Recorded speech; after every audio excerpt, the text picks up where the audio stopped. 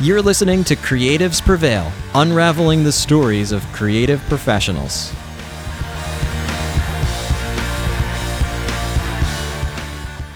Hello, everyone, and welcome to Creatives Prevail. I am your wonderful host, Mike Zimmerlich, and my next guest is country artist Elle Sloan. In this interview, we deep dive into preparing for gigs, both solo and as a band, as well as covers and original performances. We also get into recording original music, including her solo EDM project. Let's get into it. Hey, Elle, how are you? Hey, how are you doing? I'm great. Good. I'm glad that you're on the podcast. Thank you so much for being here. Thank you so much for having me. I'm super excited. Yeah, in fact, we've known each other now for quite a long time now. I would say at least a year or so, and we kind of be in the same circles, if you will, of people. And one, of course, is a mutual friend of ours, John. So John Curtis Sanchez, who has been on the podcast before, and a little sneak peek, we may have him back soon, so which I'm very, very excited about. But shout out to John for getting us connected, of course, and John is, of course, a part of your band. And so, yeah, I always like to talk about, if I can in the beginning, about how we met, and here we are right now. Love it. So, Elle, you've been playing for quite a long time now, professionally, as a musician. So let's start at the very, very beginning, and can you talk about how you got into music in the beginning? Yeah, totally. So I've always known that I wanted to be a musician. When I was 3 years old, I was in the car with my mom and I told her when I grew up I wanted to be a singer. And she looked at me like I was crazy because no one in my family sings. And she was like, okay, sure, Elle. But I kept bugging her and then I started bugging my dad too. And then when I was 5, they found a studio called Voices and they put me in a musical theater class and I was the youngest one in my class and all the other kids could read already and I couldn't. So I would sit on my teacher's lap, Miss Wendy, and she would sing all the music to me. And then I've just pretty much been ear trained from that experience from there out. And then when I was 7, I started taking private lessons, and then I still take private lessons. And I started gigging when I was around 14. And so, yeah, now I'm 21. Wow. So quite a long time. And I'm glad that you mentioned about private lessons. So you still find that private lessons, even all this time since you were, 7 years old, that they are still beneficial to you. Oh, absolutely. I feel like I'm always still growing and learning as a performer and an artist. And I don't see myself ever stopping taking lessons. Do you take lessons specifically for vocals or for other instruments as well? Specifically for vocals, yes. Excellent. Excellent. And even when you were younger, did you take lessons with any other instruments, or was it always vocals? Yeah, I did a few lessons for piano when I was younger, and then I was not too interested. But when I was in middle school, I taught myself how to play chords, and then I can just play chords and accompany myself if I need to on piano. So you mentioned that you started gigging when you're 14 years old. So can you talk about how you got your first gig to begin with at that age? Yeah, so I think my first gig was at Desert Ridge Marketplace, I want to say, on a small stage. Mm-hmm. And oh my gosh, it was so long ago. So I think that was my first gig. Wow. So for context, Desert Ridge Marketplace is a wonderful shopping center that's here in Phoenix, Arizona, and they put on a lot of local artists onto that stage, both that one as well as Tempe Marketplace too. They both do a lot in supporting the local music community. So very appreciative of that fact, but also giving beginners like yourself a chance to not only be on stage, but actually get paid for your performance. Yes, absolutely. No, it's great. It's a great organization. So can you talk more about then, even after when you're, after your first gig at 14, how were you acquiring these gigs? How were you finding the contacts, and how are you getting people to know that you're available as a professional performer? Totally. So I feel like every opportunity can lead to another. So just for years, I was building my resume, playing at any restaurant I could, any local, any like little bar, anything that I could get a chance to play at, I would play. And I did that throughout high school too. And then along with I've done a lot of national anthems as well. And I feel like those have really helped get gig opportunities as well. And just I would feel like building your resume as much as possible is really what helps you out. So were you finding the contact for example, the national anthem? Were you finding the right contact to reach out to and then submitting a video of your performance? Like, how does that process work? Yeah. So that process to this day, it's but so my first national anthem I actually did for the Chicago Cubs when I was in fifth grade at the spring training game. And I don't know how to this day, still don't know how, but they somehow got a hold of my dad. And then from there on out, I've been singing the national anthem for them since I was in fifth grade. It's been That's a really incredible. long time. That's a very, very long time. I'm very curious, like how they found you. Do you do other national anthems as well? Yeah, I've done different political events, and I've done the Phoenix Marathon. I've done a couple different sports games for ASU. I did a Utah Jazz NBA game, and for the Utah Jazz, I did submit a video for Gotcha. that. So a lot of national anthems is submitting videos or auditioning to get that opportunity. Now, you don't have to necessarily give away the secret sauce, but how did you find those people to begin with? Is a specific role that you need to reach out to for those teams that make those selections, or is it a site that says, oh, we're looking for, vocalists for national anthems for these teams? Yeah, so for like the Utah Jazz, I'm pretty sure I just looked up like Utah Jazz national anthems and then it led me to where I needed to go. And then I created a video and submitted and I got chosen, which was great. And I the same thing for the Suns. The Suns do in-person auditions and I think they do over online auditions as well. I haven't sang for the Suns, but hopefully sometime I could. That would be pretty cool. Hopefully somebody knows somebody who works at the Suns is listening to this right now. Yeah. Yes, please. I'd love to. Hey, you never know, right? You never know. So besides the national anthems for the bars, especially when you're in high school, did Yeah. you just reach out to like find the contact information to these bars and say, "Hey, I'm open for performing," or how did that work? Yeah. So for every gig to this day, still, I will kind of look up online restaurants that do live music or bars that do live music. And then I call over the phone and I ask if there's a manager I can speak to. And sometimes you get connected and sometimes not. But if I do, I tell them I'm a musician and I have a band. Like now I have a band. So if I'm trying to do a band gig, I'll say, hey, I'm Elle Sloan. I've got a country band. We'd love to play at your venue. And then I kind of go about it from there. So the negotiation process, because I know that's a big one, right? It's that I've heard this so many times from artists is that they have no idea how to actually price themselves for their Mhm. performances. And they are concerned that they don't want to ask for too much because then they might be passed over and go to somebody else. But at the same token, of course, you want to make sure that you're getting compensated well for your performance. And there's, of course, a bigger difference from you starting off as a professional performer to having years of experience behind you, and then we'll get into with like to actually have a band behind you as well. So how did you work that out? Was it whatever they were offering, and if it felt that was the right amount, did you tell them how much what you charge for a performance, and you have different lists of length of time of performance? How did that work?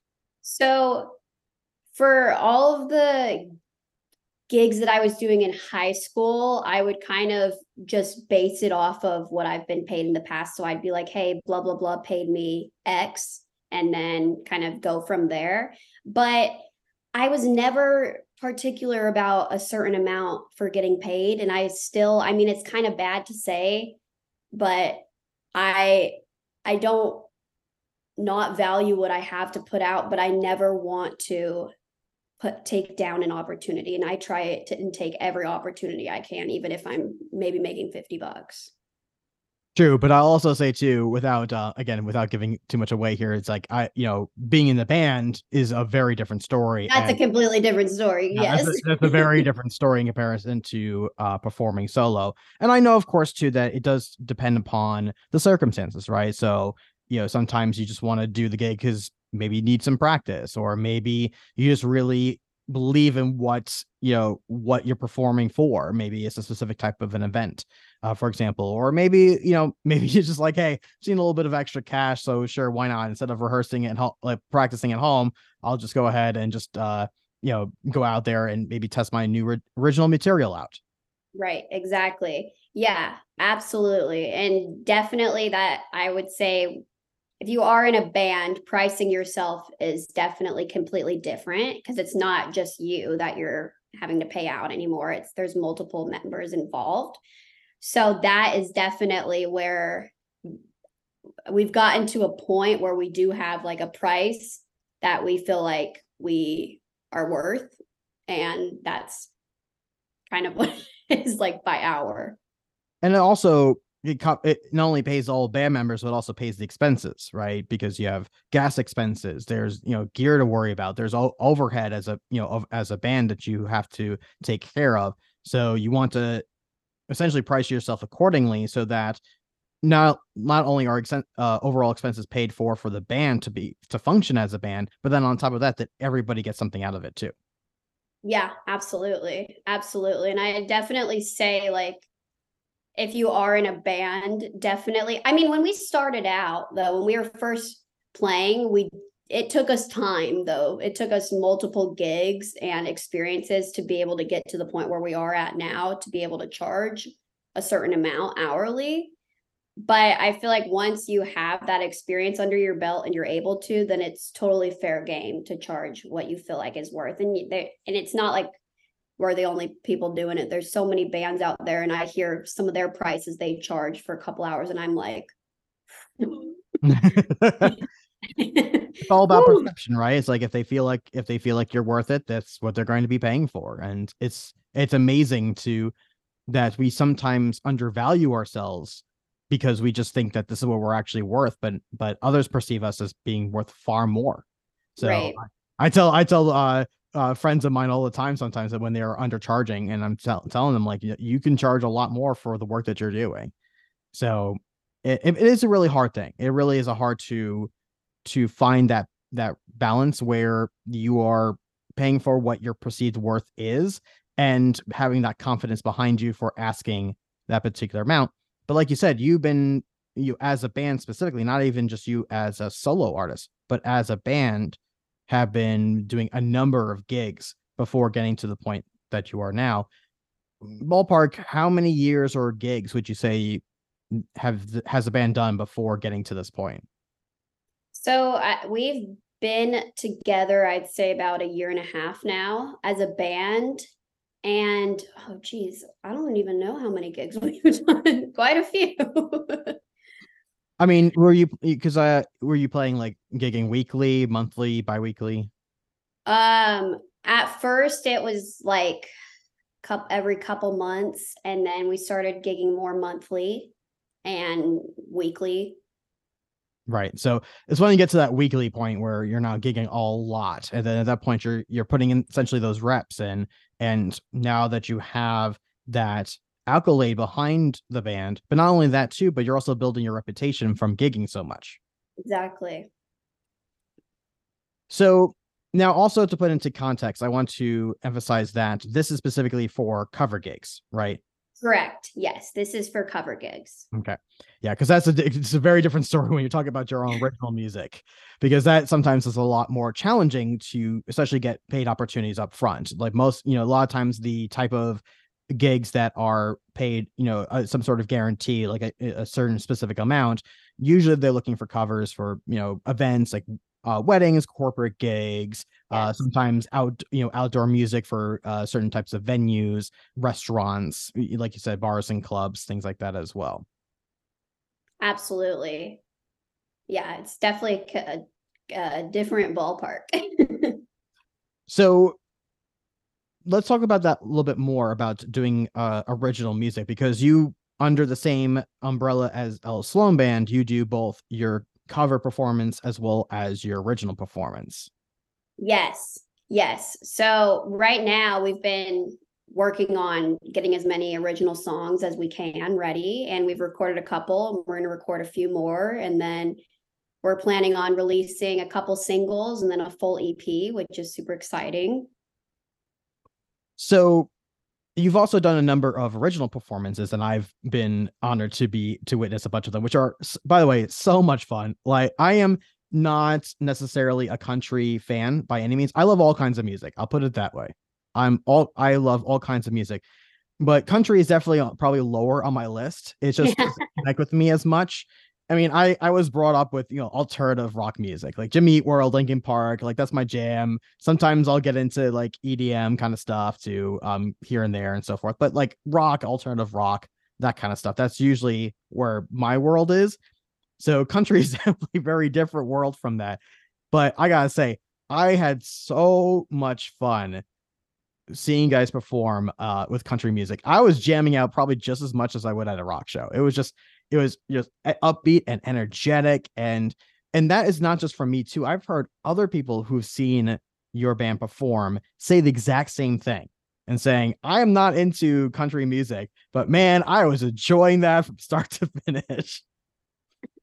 Thank you so much. That means a lot. And that's the goal, right? That is the goal. And definitely country is one of those genres that you either love it or you're not a fan. There's not really a huge in between. So that is so kind of you to say that. Thank you. Can you talk more about how you prepare for these performances, both the covers and the original performances? Oh yeah, totally. The biggest part is it's hours of practice.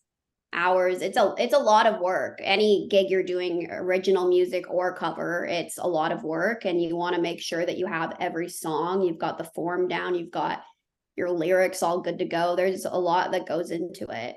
And I would say my biggest thing is just practicing a ton How often does the band practice? every week. Every week. How long are the practices? It it can go from 2 hours to 4 hours. You never it totally varies, honestly. Do you keep up the same number of rehearsals leading up to a show in comparison to when you don't have many gigs going on? Or does it vary based upon if you have a gig or not? I'd say it varies based upon if we have a gig or not. Do the band members practice outside of the rehearsal time?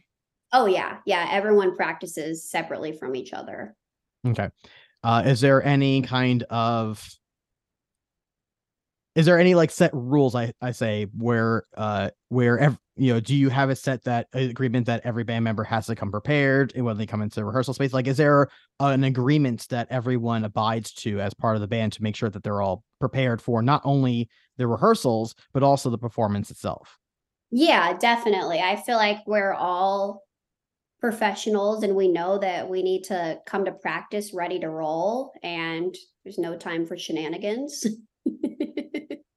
Do you lay down the law at all with any of them, or do they usually behave themselves and come prepared? I feel like for the most part, it's good, but I know most of the members of the band, so I'm sorry to call you guys out, but I think it's important to know that, because you know as well as I do, and unfortunately I do know the members of the band, and they're all amazing, amazing people and super professional and extremely nice.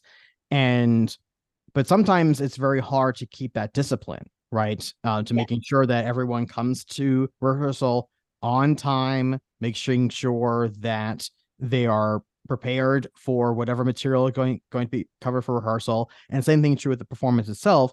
I know that bands sometimes have a struggle with that with some of their band members, where they might show up late, or they didn't practice enough on the side and so forth. And that can be very challenging. And then how to communicate that properly with your band members, because it is a collaborative project. So how were you able to overcome that with your bandmates, where everyone is coming to rehearsals fully prepared, ready to go, and is doing the same thing for these performances?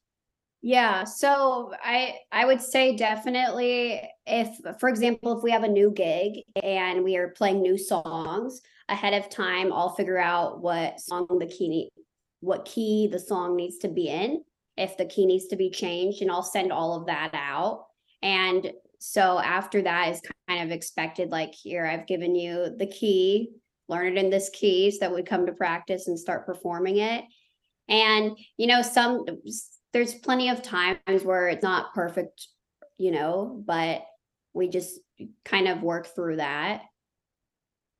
So we talked about how to make sure that everyone's prepared as a band when it comes to rehearsals, performances.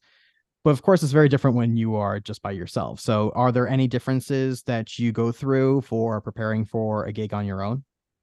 Yes. So if I'm preparing for a gig on my own, I mean, it's just me that I need to worry about.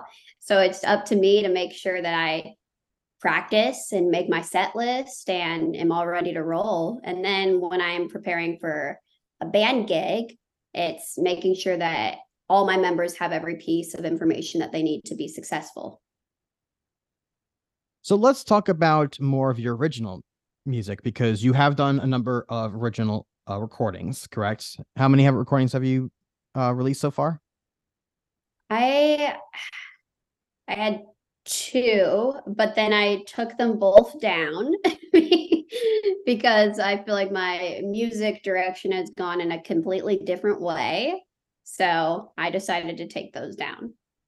Yeah, so that I'm glad that you brought that up because some feel like there's some different minds of thought on that, right? Is that do you keep that music up for legacy's sake and showing here's some, this is the growth that I've experienced as an artist? If it's a completely different direction, do you come up with a brand new name for the project? Then you keep your original, the previous material under the original name. So what made you decide that you just want to take down those recordings and then keep the name of the band?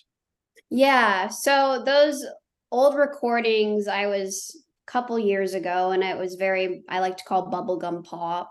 And it's just I don't do that type of music anymore. So I was like, let's just take it down. And there were songs that I don't know, I wasn't like proud of them, and I felt like I'm just kind of a completely different person and musician than I was from when those recordings were done. So I just felt best to take them down and to kind of have a rebranding. And then now I'm completely into the country Americana world, doing some EDM too. Wait. So okay, so EDM as well? Like that's Yes. that's like the Which completely is opposite like, end of the spectrum. it's so funny because it's the complete opposite of country music. And honestly, I never thought that I'd be getting into doing EDM music. I'm still kind of shocked about it. And that is a separate project though, right? That is, yes, that is separate. That's just a solo project of mine. That's awesome. So, and it sounds like that. So, what made you decide to get into EDM? Yeah. So I collaborated with all the EDM I've been working on. I collaborated with other artists named Robbie Rawson, and I just was kind of gave it a shot. I was like, you know what? I guess I'll try it out. Never hurts. So we wrote a song together and I recorded it. I recorded my vocals over Zoom actually, as he's located in New York. So Wow. that was kind of cool. And then from there, he pitched it to a producer named Killex, who's located in Poland, very far. And he really liked the song. And then he did all the production with it. And then from there, it got pitched to a label called Hot Vibes, and they liked the song and they signed it. Wow, that's incredible. Thank That's you so much. have you so have you found that doing this project has helped you in any way with your country project? I definitely think yes, yes. And I think it will help in the future as well, for sure. Interesting. Because I mean, when you are taking your experience from different genres, because not only from a musical standpoint is learning different aspects that you can incorporate into other genres, but even how the genre works from an industry standpoint can be fundamentally different. Oh So, yeah. the industry as far as country is concerned, or even rock, is very different in comparison to, let's say, EDM or hip hop, rap, and things like that too. Like, and each one of those have are very, very different. It's amazing because I will learn about these other genres and how that part of the industry works. And sometimes I'll try to incorporate it into other genres because I realize, oh, that's actually a really cool thing, or that's a really interesting way of doing things, and seeing if that can actually apply to what we're doing over here. Totally. Yeah. Like the country and EDM industry are completely different. But I would say having experience writing more country, when you write music, I don't feel like you write it and it's like, oh yeah, this is a country song or this is an EDM song. Honestly, I feel like any song could be any genre. And I just wrote it and I wasn't thinking about this has got to be an EDM song. But I will say when I recorded my vocals, I had to record completely differently than how I'm used to singing because you don't want that twanginess in the EDM songs. So just the shaping of my vowels and everything was completely different. And honestly, I remember recording and I was getting so frustrated. And Robbie, bless his soul, he was kept telling me different like little things to do, and he was being very patient with me. And I was getting quite frustrated when I was recording. Did you find it challenging to then shift back? Because I know that you've been recording for Elle Sloan Band as well. So have you found it challenging to switch your vocals between doing that project and then going back to country? Not really, honestly. I feel like country, just my voice naturally is more countryer. So it's definitely easier for me when I am recording country music versus EDM music. But I've figured out what I kind of need to do and shaping of my vowels and just different placements in my voice to get that EDM sound. And so now I'm definitely a lot more comfortable recording that type of music. And I feel like it's not as hard. But at first, yeah, tough. I'm sure. Well, I cannot wait to hear the new music coming from, both actually for both projects, to be perfectly honest, but definitely from Elle Sloan Band. I can't wait to hear what you have in the works. And because I know you're in the middle of rebranding everything in these new recordings. So I'm pretty sure we'll have to get you back on the podcast afterwards and talk about the progress of the band since then. So we can start wrapping things up here. So I do have a couple of fun questions I always like to ask. Hey. So the first question I have for you is, what was the first concert that you ever went to? The Wiggles. The Wiggles? No way. So, okay. Moira, who's the wonderful post-production for this podcast, loves the Wiggles. So I cannot wait to tell them about it. That's amazing. Honestly, I don't know. Like, I've heard so many great responses to this question. That might be the tops. That might be the top one. Okay. What is your go-to song to sing in the car? Ooh, I feel like it changes every week. And I love all sorts of genres. Right now, it's Nobody Gets Me by SZA. Nice. Very cool. So, if you were only able to give one piece of advice to a fellow musician, what would that one piece of advice be? Don't give up. And you really never give up. You're gonna get hate, but don't let that hate get to you. I like to use that hate and kind of as ammunition, and I'm like, just you can't let it get to you because who cares? At the end of the day, it's like just let them be haters and you keep doing your thing and use that and as kind of a way to prove them wrong. Yeah, I agree. I think that you gotta love doing this, despite what anybody else says, or I've said this before, is that I've been in the music industry now oh gosh, for well over 18 years now. And I can say this is that we don't have a crystal ball. We can't tell you what your future is going to be like and what's going to work and what not work for you. We're going based upon our own personal experience, of what we've seen has worked in the past that might work for you in the future. And I always like to say that I'd rather be a guide and saying, hey, these are things to look out for. These are the things that have worked before. They may or may not work now, but these are some things that have worked in the past. And these are things that we can try now and see what works and what doesn't work. And there's some things that are certainly tried and true, but there are a lot of things that are just unknown. And, like you said, don't get yourself wrapped up in the hate, especially if you're just starting out. Whether, I was listening to this recently on some podcast about, your first song is probably going to be terrible. Your first podcast episode is probably going to be terrible. The first post that you make on TikTok is probably going to be terrible.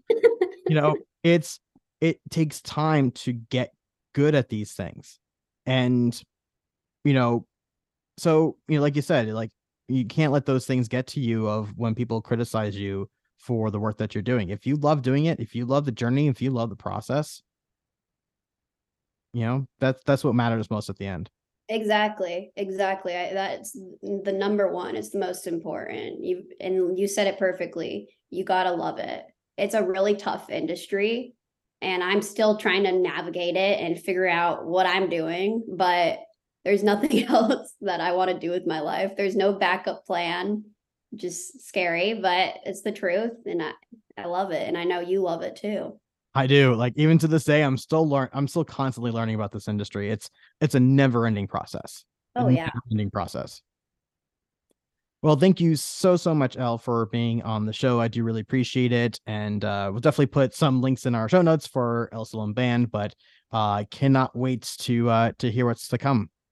Thank you so much. This has been so cool. This was my first podcast. You did a great job. Thank you so much for having me. My absolute pleasure. Thank you so much for listening to Creatives Prevail. If you enjoyed this episode, please share it with others or leave us a review. They are an immense help. Now go out there and make something happen.